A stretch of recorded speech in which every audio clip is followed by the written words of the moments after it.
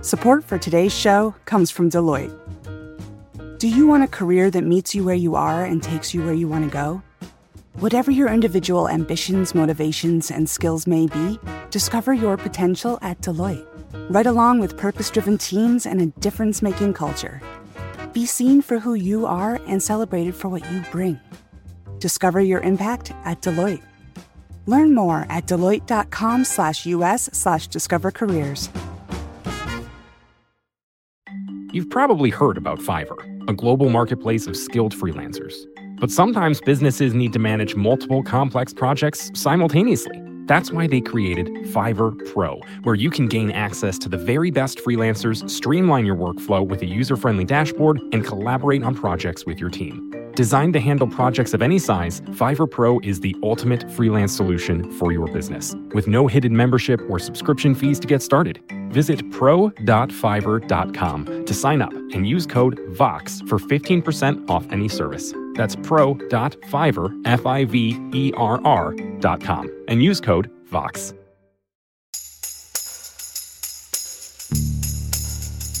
From Cafe and the Vox Media Podcast Network, this is Stay Tuned in Brief. I'm Preet Bharara. Today we're going to talk about Jimmy Carter, the former president, who is 98 years old, announced last month that he will forego further medical treatment, instead opting to receive hospice care at his home in Georgia. Like millions of Americans, I'm thinking about and praying for Carter and his family. It is also a moment to reflect on his life and legacy, and an opportunity to look back on his presidency. There is perhaps no one better to do that with me than my guest this week, Jonathan Alter.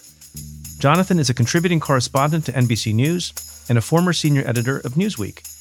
He's written books on presidents, including FDR and Obama, and in 2020, he published a biography of Carter called His Very Best, Jimmy Carter, A Life. Jonathan Alter, welcome to the show. Thanks, Preet. So as we were discussing, given the news about the former president, you are in great demand as an expert, and I think someone who's been very insightful years after the presidency ended about Jimmy Carter's, obviously, time in office and his post-presidency. My first question to you, though, is do you have some sense about how his family is doing? I should note that we're recording this on Wednesday, March 1st. This episode won't drop for a few days, and I don't know what will transpire between now and then, but what's going on now with the family? Well, I am in pretty close touch, and his death is not imminent. But having said that, he could die any day. So there's an uncertainty here that I think those of us who, like me, who've lost our parents, were familiar with. That at the end, it can go in a couple different directions. So he does not have underlying cancer or heart failure, but he is very old. And, you can get organ failure very fast. And he's been hospitalized a few times in recent months for dehydration and just being sick. So it's very, very hard to say. Let me ask I don't have enough time to do full justice to the life and times of Jimmy Carter, but let me start with some basic things. Remind people who are of a younger age, how in the hell did a peanut farmer from Georgia get elected president of the United States? How unlikely and improbable was that? Very, very improbable. So Jimmy Carter grew up in the Jim Crow South. His father was a white supremacist. His mother was a nurse who took care of Black patients for free. But it might as well have been in the 19th century when he was a boy, because they had no running water, no electricity. And he was the first person in his family to go to college, and he went to the U.S. Naval Academy. He had always dreamed of that. And when he got there, a whole new world opened up to him. He is a brilliant man. And after the Naval Academy, he joined Hyman Rickover's nuclear navy, which was the most exciting technology project of the middle part of the 20th century. They actually put a nuclear power plant on a submarine before they had one on land. And he, in that period, in 1952, He helps rescue a melted down nuclear reactor at great personal risk, which is just another story in this epic American life. But then his father dies and he returns to Plains, Georgia, population 650, where he was born, and assumes his father's peanut warehouse business, farmland, and other businesses, and most important, his civic responsibilities. So he becomes chairman of the Sumter County School Board right after Brown versus Board of Education, and does nothing to implement the Brown versus Board of Education decision, in large part because under Georgia state law, to give you some idea of how horrible things were, if you integrated schools at all, those schools immediately closed. And so really, as he's starting to make it in Georgia politics, and he runs for the Georgia State Senate and wins in 1962, although they try to stuff the ballot box and prevent him from winning, he has to duck the civil rights movement. And eventually he's elected governor of Georgia in 1970 and kind of betrays all of the segregationists whose votes he had sought to get to become governor, and integrates Georgia state government and goes on the map nationally as because he says in his inaugural address, which is on the front page of the New York Times, the time for racial discrimination is over. Now, nowadays you go, well, of course it's over. But that does not sound like a controversial statement. In 1971 in Georgia, it was very controversial. His white supporters walked out of his inauguration. So, but he becomes the face of the New South. And then under Georgia state law, he's not allowed to run for re-election. So after he leaves in late 1974, he's running for president. And he's unemployed, so he has plenty of time to go out to Iowa. And even though he's 0% in the polls, his timing is perfect because he's this moral, religious outsider, very bright, very gifted at retail politics. And it's right after Nixon's resignation, just 2 years after Nixon's resignation. And so everybody is ready for this breath of fresh air. And he's improbably nominated over much better known senators he was running against. And then he wins a very close election against Gerald Ford, who had succeeded Nixon. The pendulum swung. And we'll talk about his presidency for a few minutes, and then we'll talk about how the pendulum swung again against Jimmy Carter. So he becomes president improbably. Do you agree with the conclusion that had Ford not pardoned Nixon, Carter would have lost and Ford would have become the president? Yeah, I think the election was so close that I think that's a fair assumption, although it's hard to know for sure. Carter was in many ways a more attractive candidate than Ford, so it's possible he could have won. But the country was moving in a rightward direction in the late 1970s. So he becomes president. And there has been a lot of talk about how calamitous that presidency was. He became president right around the time I began to be aware of politics and government. I was born in 1968. And I remember there being a lot of people upset at Carter. I remember the Iran hostage crisis very, very well.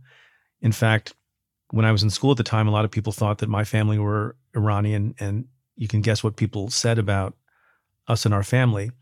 You have said that the conventional wisdom about Jimmy Carter is wrong. What do you mean by that? What's the conventional wisdom and how is it wrong? Well, the conventional wisdom is weak president, saintly former president. And what I try to do in his very best is explain that his presidency is badly underrated. Not that he belongs on Mount Rushmore or in the top rank of presidents, but it's badly underrated. And his post-presidency, while inspiring and redefining of the whole role that a former president can have, is a little bit overrated because he didn't have as much power to change people's lives when he was out of office. And he also was irritating to his successors because he was kind of a freelance Secretary of State as a former president. But in terms of his presidency, so yes, clearly he was crushed by Ronald Reagan.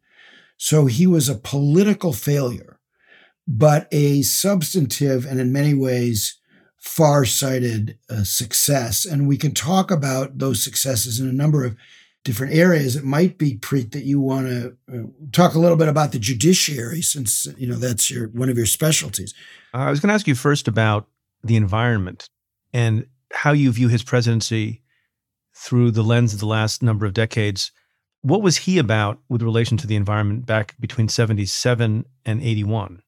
So, first of all, he signed 15 major pieces of environmental and energy legislation. He had the first fuel economy standards, the first toxic waste cleanup, with the protection of 150 million acres in Alaska. He doubled the size of the national park system. It was the first time that public utilities were ever incentivized to use clean energy. Now, I think a lot of people know that he put solar panels up on the roof of the White House, which Ronald Reagan took down. But that gives you some idea of his ability to peer over the horizon. And at the end of his presidency, he issued a report about global warming, indicating that he would tackle the problem in a second term, which adds a more tragic dimension to that 1980 election. Yeah. I mean, he was so ahead of his time that he put solar panels on the White House and was mocked for it, and Reagan removed them. Isn't that right? Yes, Reagan removed them. Many years later, Obama put up different kind.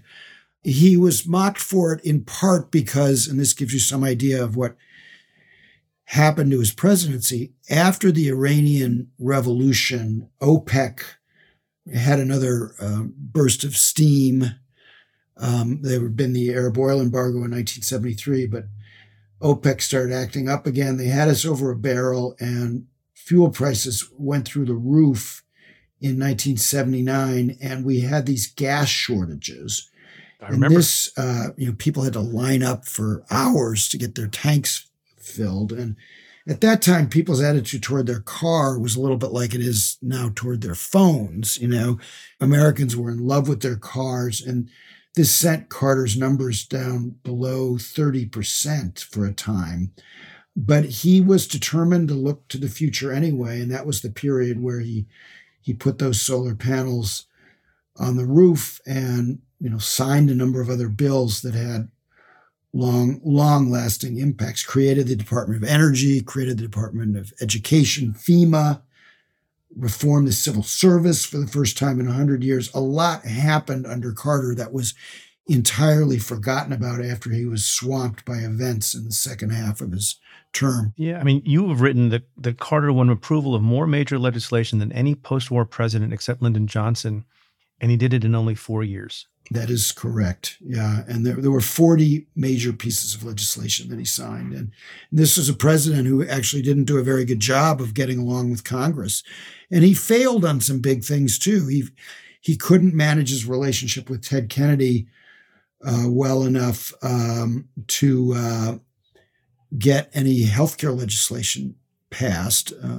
And his fraught relationship with Ted Kennedy, which eventually led to Kennedy running against him in the primaries in 1980, was very harmful, although somebody that you likely know, Steve Breyer, came out of it because Carter did important deregulation, particularly of the airline and trucking industry. And Breyer was working for Kennedy and worked on that with the Carter White House.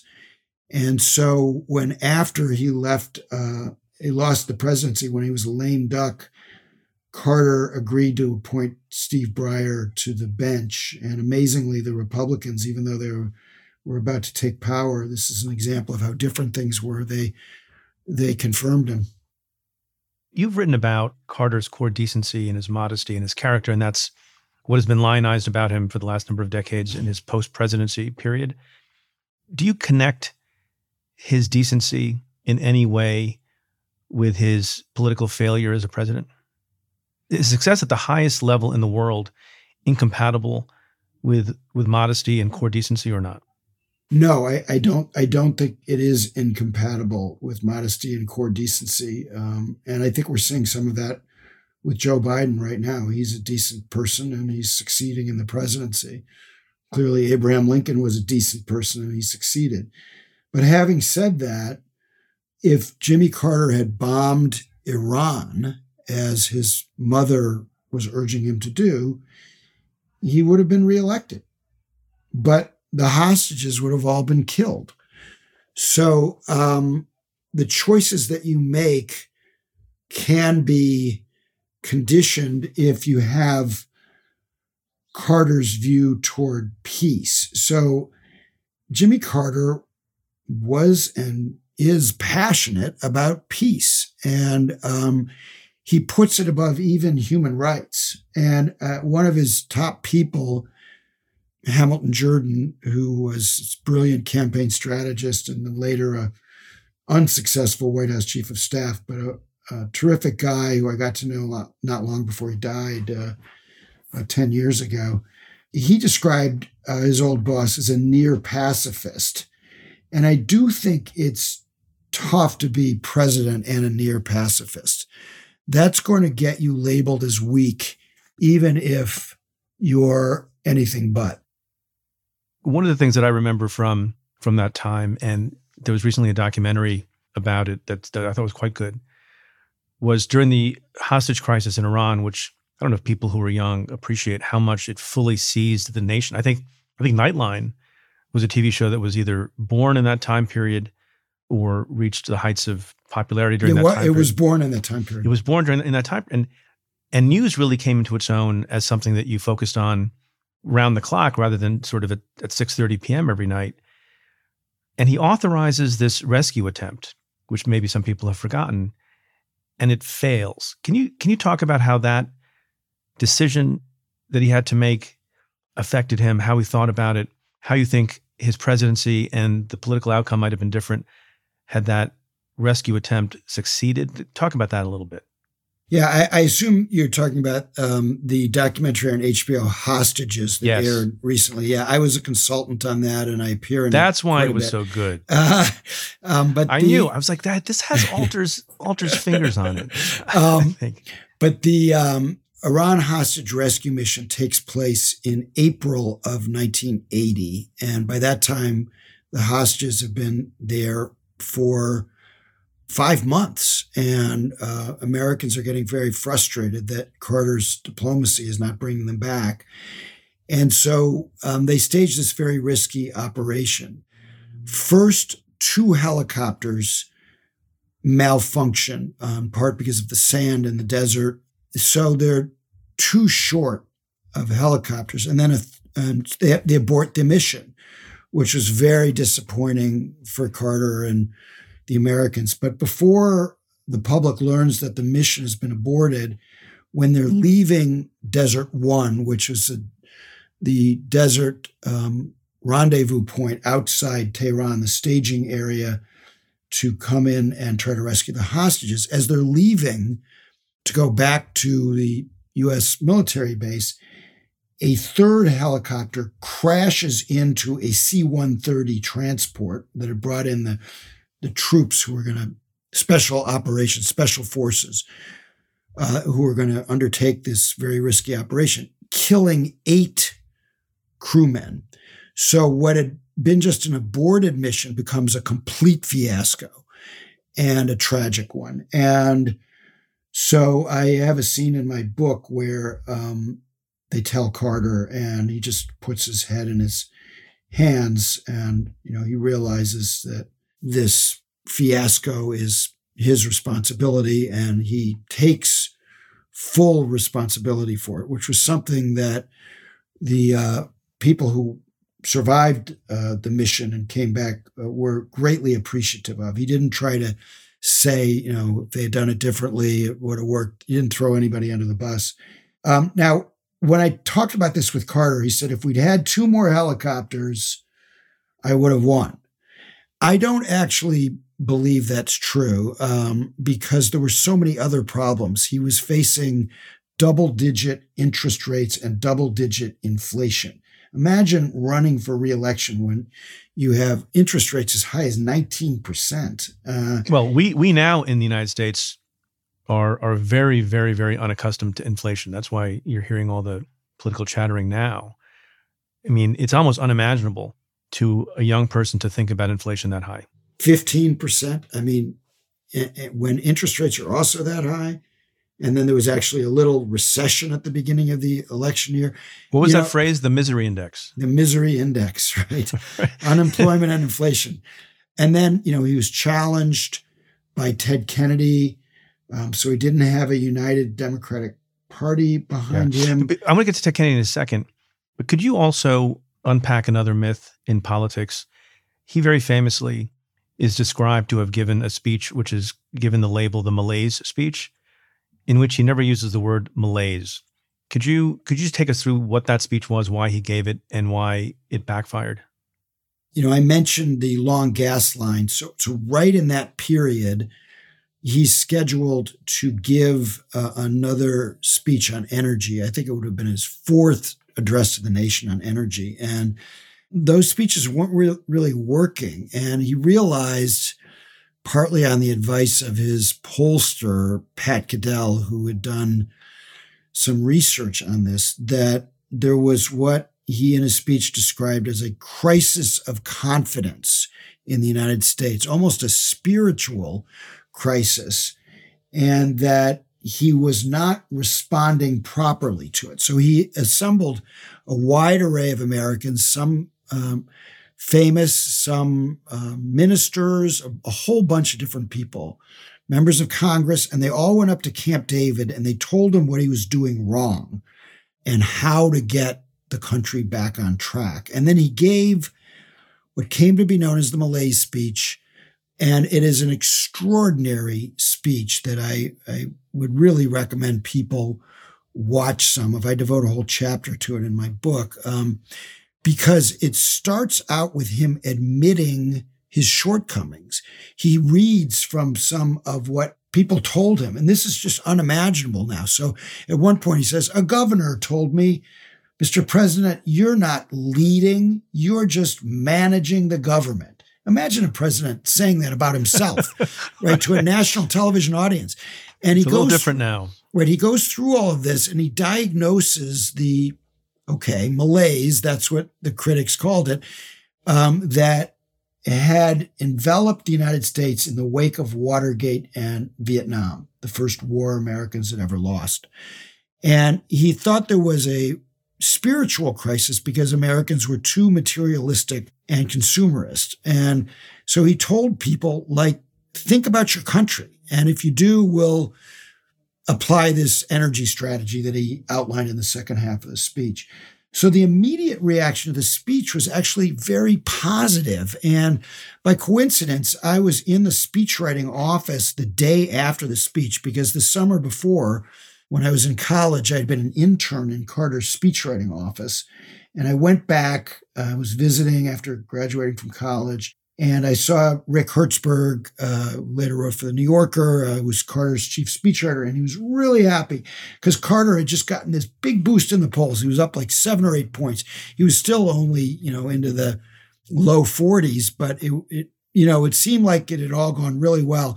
Then he made one of the worst decisions of his presidency. He fired his cabinet. And he asked for the resignation of everybody in his cabinet, and he accepted 5 of them. And this was seen as a real sign of instability. Other nations reacted really badly. They thought that maybe the government had fallen.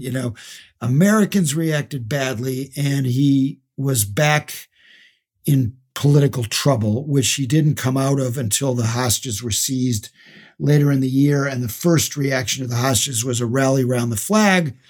The Russians invaded Afghanistan, rally around the flag. So that's how he beat Ted Kennedy in the primaries. But then at a certain point, people got really tired of the hostage crisis and the economy stayed bad, and he went on to lose to Reagan. Yeah, I mean, it seems like almost an impossible situation with the economy terrible, the energy crisis terrible, a foreign power humiliating us for 400 plus days.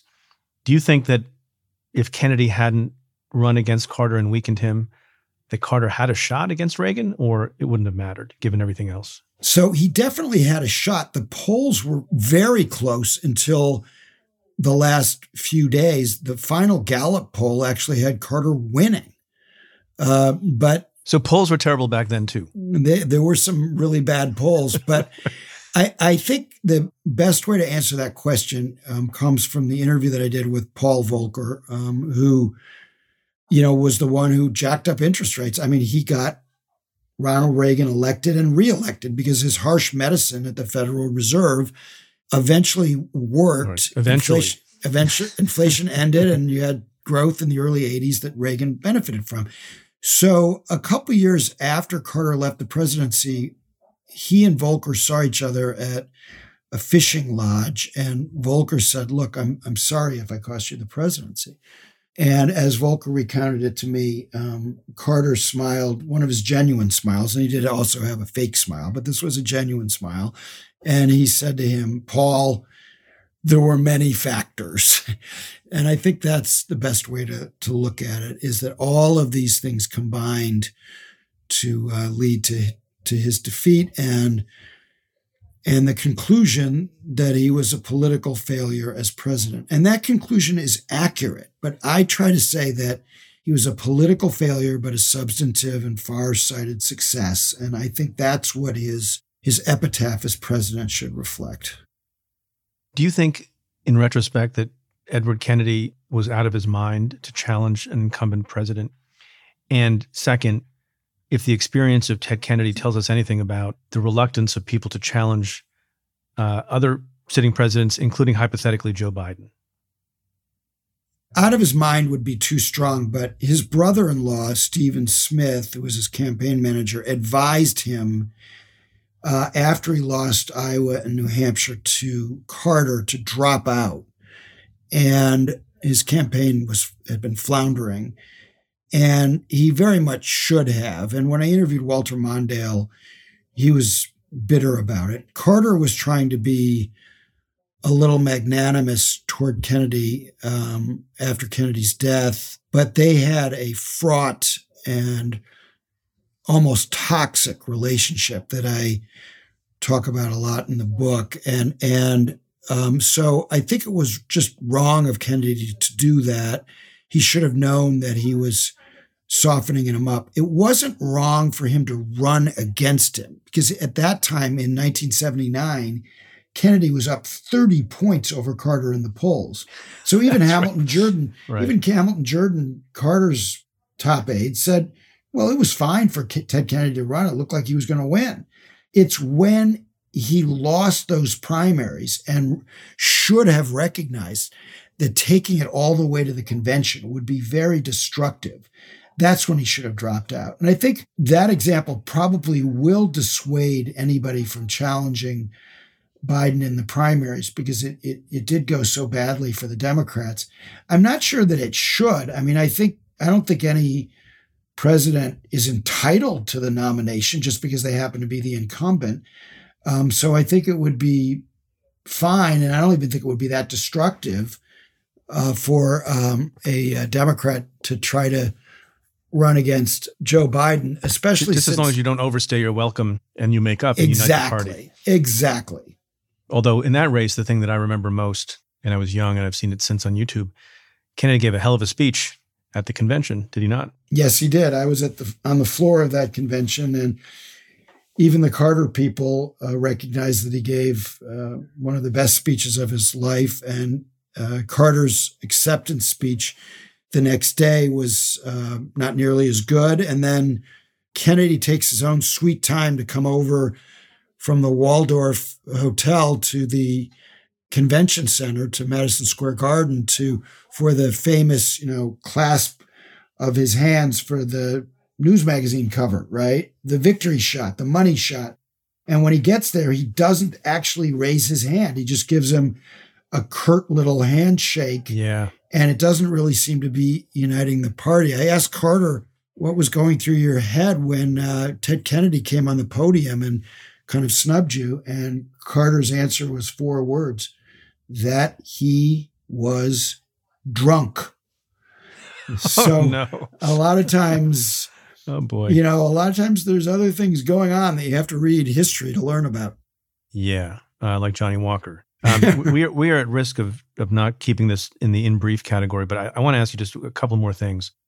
I didn't look this up before the interview with you, but there is, I don't know if it's on an annual basis or more or less frequently, but there's this ranking that historians do of presidents. And it's interesting to see over time which presidents climb up the list in retrospect and which presidents fall down the list. First of all, are you familiar with those lists? Do you put any stock in them? Are they silly? Where was Carter and where is he now and where should he be? They are kind of silly, but it's a fun game to play and there's no harm in playing it. So Carter never fell below Nixon, in part because he always had a lot of respect on a personal basis. Even when he was crushed by Reagan, people admired him personally. They just thought he had been overwhelmed by the job. So he was down in the, bottom quintile. Bottom quintile. Yeah. But who else is there? Well, James Buchanan and Franklin Pierce and Herbert Hoover and Richard Nixon. And now he's moved up considerably. And he's obviously not in the top quintile, but I think he's pretty comfortably in the second quintile at this point, and maybe moving up some more. And I hope that my book contributes to that because, historians should look at presidents differently than journalists do. So as a journalist, it's my job to look at how a president does politically. As a historian, it's my job to look at how a president changes the country and the world. And on that score, there are all kinds of things that we haven't talked about, whether it's curbing redlining, or, preventing a major war in Central America with the Panama Canal treaties, or what Carter thinks is his most long-lasting accomplishment, which is normalizing relations with China, which is the foundation of the global economy and would not have been possible without normalization. So there's a lot to unpack in his presidency. It's been badly misunderstood and underestimated. And while he's already way higher than Donald Trump, I think he should pass Reagan for all kinds of reasons we can discuss. And I think that it's conceivable that before long he will. We all are very obviously thinking about Jimmy Carter and his family. When he passes, it will be sad, certainly, but what a full life he led. What do you think the tribute to Carter will be like in Washington and around the country, and what should it be like? Well, in Washington, Reagan's death, George H.W. Bush's death was a bigger deal. For the world, Jimmy Carter's death will be a much bigger deal. He's a global icon. There are families in Africa that named their children after him. He took guinea worm disease from 3.5 million cases to under 25 cases. This was a disease that had ravaged several African countries. River blindness made huge progress on that. Prevented wars in Haiti and North Korea after he left office. And of course, everybody knows, built all these houses with Habitat for Humanity. So I think there will be an enormous outpouring, and that he's gone from being derided to being beloved. And I'm reminded of what George Orwell wrote after Mahatma Gandhi was assassinated. And Orwell had been a critic of Gandhi for being too righteous. And as we know, a lot of people criticized Carter for that, and he was in bad odor in American politics, even inside the Democratic Party, for decades. But what Orwell said of Gandhi was how clean a smell he has managed to leave behind for all the rest of us. That's Carter. The decency and the core goodness and the willingness to devote much of his life not only to his personal ambition, which he freely admits, but to making lives better for other people. And that's a legacy, not just for other former presidents to emulate, but for all of us. I didn't know that George Orwell quote about Gandhi. There's another quote about Gandhi that I remember, and I'll mangle it because I don't have it in front of me and I haven't seen it in a while. But I think it was Einstein who said about Gandhi, "Centuries hence, we will scarce believe that a man like this in flesh and blood walked the earth." And maybe a little bit of that is true about Jimmy Carter also. I think that's fair. Jonathan Alter, thank you so much for coming on the show and spending your time with us. Really appreciate it. Thanks, Preet. For more analysis of legal and political issues making the headlines, become a member of the Cafe Insider. Members get access to exclusive content, including the weekly podcast I co-host with former U.S. Attorney Joyce Vance. Head to cafe.com/insider to sign up for a trial. That's cafe.com/insider. If you like what we do, rate and review the show on Apple Podcasts or wherever you listen. Every positive review helps new listeners find the show. Send me your questions about news, politics, and justice. Tweet them to me at Preet Bharara with the hashtag AskPreet. Or you can call and leave me a message at 669-247-7338. That's 669-24-PREET. Or you can send an email to letters@cafe.com. Stay Tuned is presented by Cafe and the Vox Media Podcast Network. The executive producer is Tamara Sepper. The technical director is David Tadashore. The senior producer is Adam Waller. The editorial producers are Sam Ozer-Staten and Noah Azulai. The audio producer is Nat Weiner. And the Cafe team is Matthew Billy, David Kurlander, Jake Kaplan, Namita Shah, and Claudia Hernandez. Our music is by Andrew Dost. I'm your host, Preet Bharara. Stay tuned. Support for this show comes from Wix Studio. Designers and devs, you might be able to do your thing better on Wix Studio, a web platform with everything you need to deliver bespoke sites hyper-efficiently. Design teams get a ton of smart features that can take the grind out of web creation without it costing per pixel control. Dev teams, you get a zero setup developer-first environment combined with an AI code assistant and your preferred IDE for rapid deployment. Search Wix Studio today to explore the full range of features.